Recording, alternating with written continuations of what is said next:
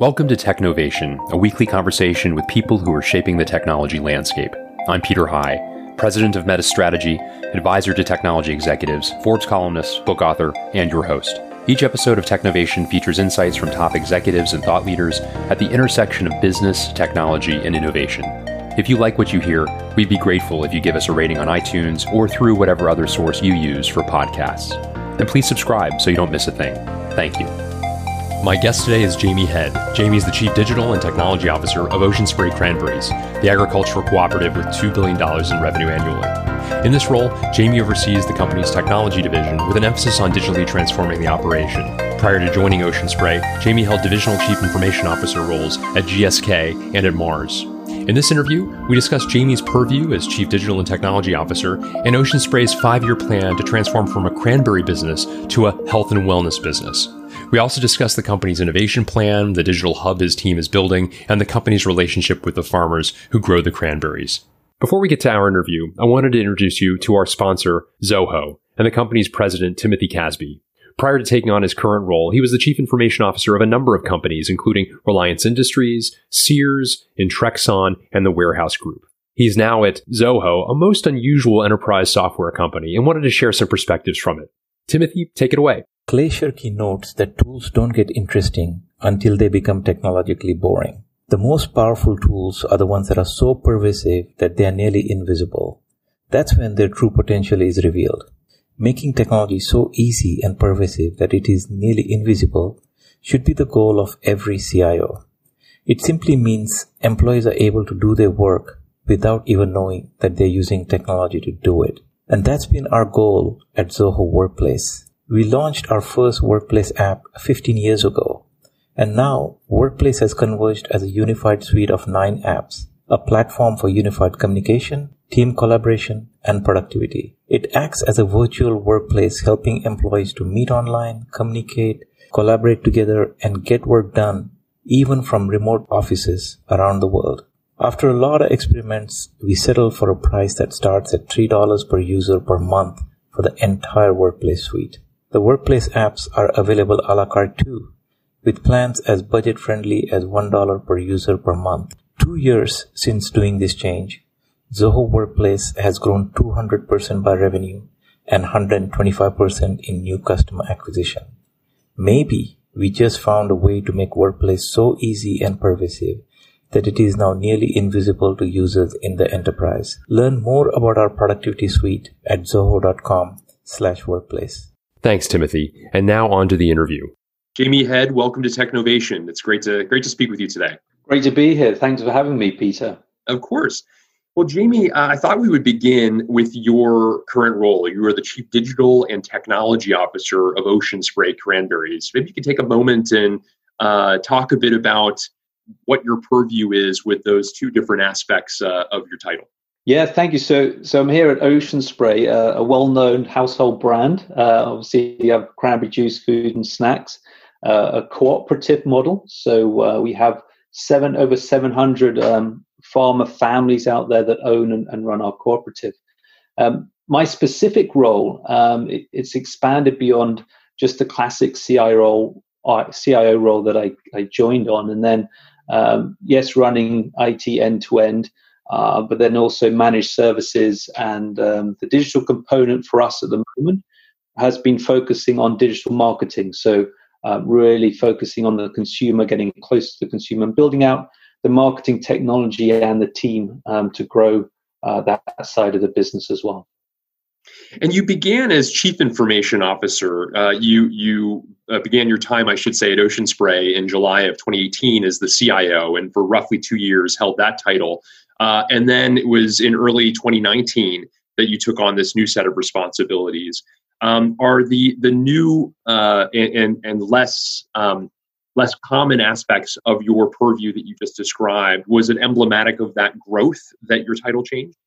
It was, a combination of things. Look, we took a really good view strategically of our business, and we have a 5-year plan to transform from just a cranberry business to a health and wellness business. And part of that strategy has to be linked directly to technology and what can technology do to help drive the plan. So as part of that, we looked at classic IT initially, and then said, look, we need to get closer to our consumers. You're in your CPG space. How do you drive things like D2C, e-commerce, media in the digital world? And what is the technology that underpins all of that to make sure you're not being wasteful and you're investing in the right things in the right areas, and you're doing it with maximum value? So we saw a need to bring it more in-house, outside of agency, to build up that digital hub team that I'm talking to help drive that part of the business forward. So that's what we did there. That's excellent. And so you've already begun to allude to the organization that you found roughly 2 years ago when you joined. Talk a bit about what you saw as kind of the opportunities. You mentioned a moment ago this 5-year plan to change the business from a drinks company to something more.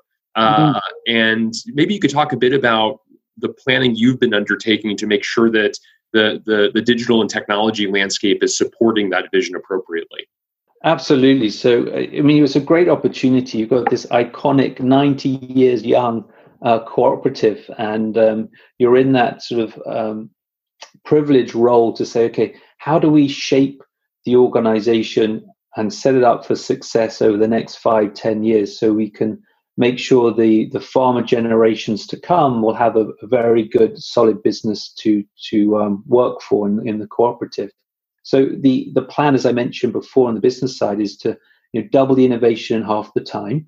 How do we get more innovation out the door beyond just cranberries, and drive the portfolio diversification, get it out to the market quicker, micro markets, testing, learn, see what sticks, and then grow. And then if you think about how do we do that as a business, then there's things, okay, inside the organization, what are the processes to support that?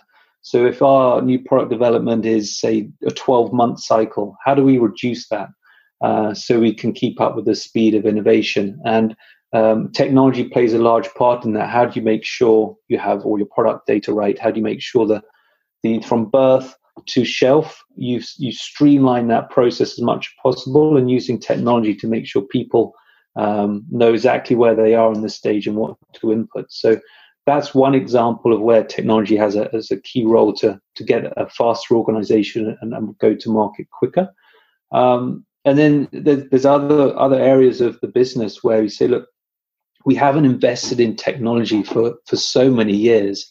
It's just right to leapfrog to a modern tech stack. So we've gone from very old legacy systems straight into SaaS platforms and shifted our complete IT model over to SaaS platforms. So whether it's an HR platform, trade spend management platform, etc., as you go through the portfolio, we've architected a business now which is pretty much cloud and SaaS ready, and got the integration points or strategy right, so we can take advantage of it down the line. So building up hopefully a future-proofed organization as well. I really like that. So set it up for future success and not have to constantly reinvent itself based upon antiquated technologies or the aging of technology. You've been a CIO multiple times over at companies like Mars and GSK prior to your current post at Ocean Spray. And so you would certainly know that the taking on digital marketing is not always within the purview and set of responsibilities of the technology leader. Kudos to you that both you and the company saw fit to include this as part of your portfolio. Talk a bit about that migration into those sets of responsibilities. I think it makes so much sense to keep it in the hands of the person who is ultimately responsible for digital innovation, as digital marketing obviously is a discipline that as the name suggests, has a heavy dose of digital innovation associated with it. But as I say, it's not the normal purview of innovation or digital leaders. Talk a little bit about that, if you would. Yeah, it is. It's an interesting model, and one that's working very well for us. And I think it comes down, first of all, to your culture of collaboration and how you work between functions, regardless of where it sits. So if you have really strong relationships with your marketing VPs, etc., say, look, we're creating this digital hub. It's not just going to serve marketing. It needs to serve corporate affairs. It needs to serve sales from an e-com point of view and content. It needs to serve Ocean Spray corporate from a web presence point of view, etc. So you have sort of 4 to 5 internal customers that a digital hub model can serve.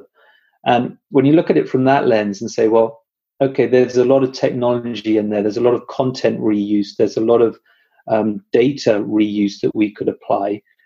Logically, it makes sense that you can see it from a technology point of view, but how do you then leverage that into the business needs? Now, the bit that's always challenging is I'm not a marketing guy. I mean, I have a marketing qualification. That's where I started when I was 20, but a lot's happened since then. So it's like, how do you keep close enough to the marketing to understand that marketing owns strategy? They own the brand, the campaigns, the objectives. The digital hub just will then own the execution of it, and making sure we're executing and being really efficient with media, and then using the data that we get back to help say, okay, how do we challenge internally back to marketing? Say, look, this isn't working in this channel. Reapply it to this channel. You'll improve your ROAS or your reach, etc., and work it through that way. So I think for me, you have to sort of say, look, I'm not a marketing specialist, but I know enough to ensure that directionally I'm giving the team good judgment. And then at the end of the day, it's about having a good team. And I have an awesome team mixed of internal talent and some from agency world as well to help keep us going in the right direction. So hope that answers the question. Indeed it does. Yeah, thank you for that overview. I also wanted to ask you, you referenced, importantly, of course, your relationship with the farmers who create the products and have done so for 90 years, as you mentioned. And I know that technology plays a role in making sure that they are more successful in terms of their yields and more productive. And I wonder if you could just take a moment and provide some insights as to how the organization supports that. Yeah, that's, I mean, it's such a great story.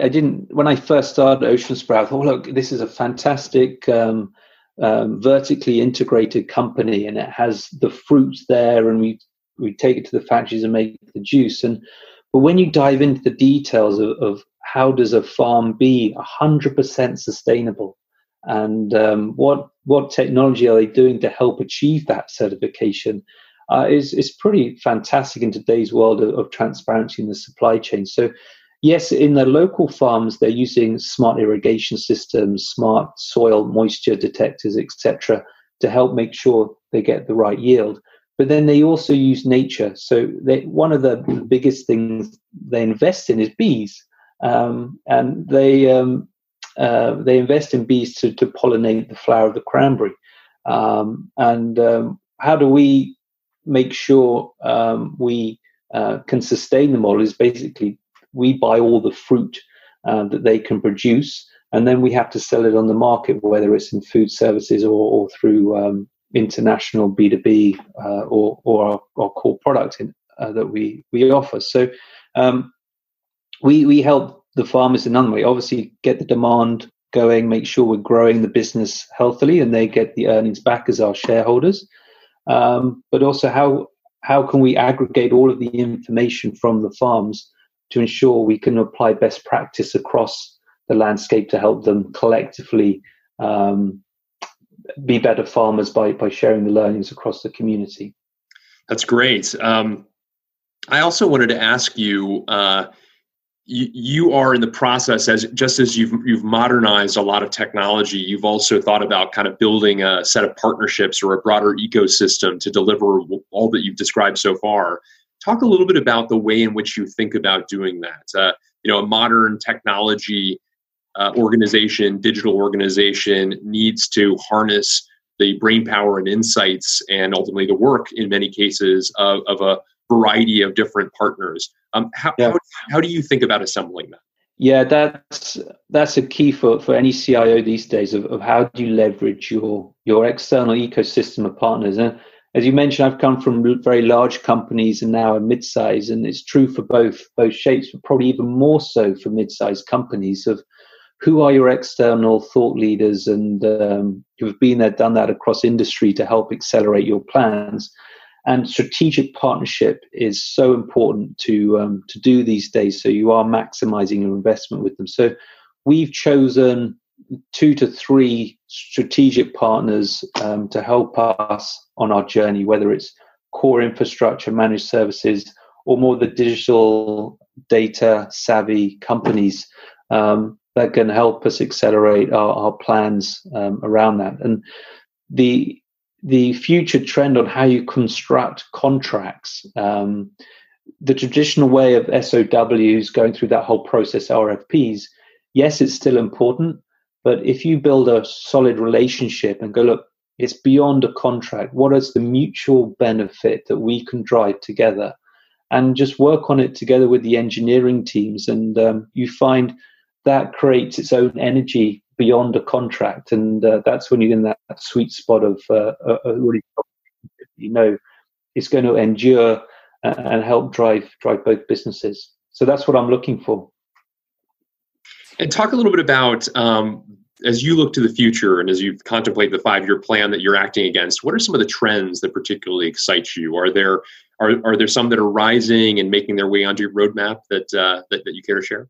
Yeah, it is interesting. I mean, health and wellness is a massive space at the moment, certainly with COVID among us, and we're thankful for all of our frontline workers out there. But we're all reflecting ourselves, as individuals, of how can we be health and well throughout our lives. And when we look at our portfolio, think, yes, look, what can we do as an owner of this superfruit?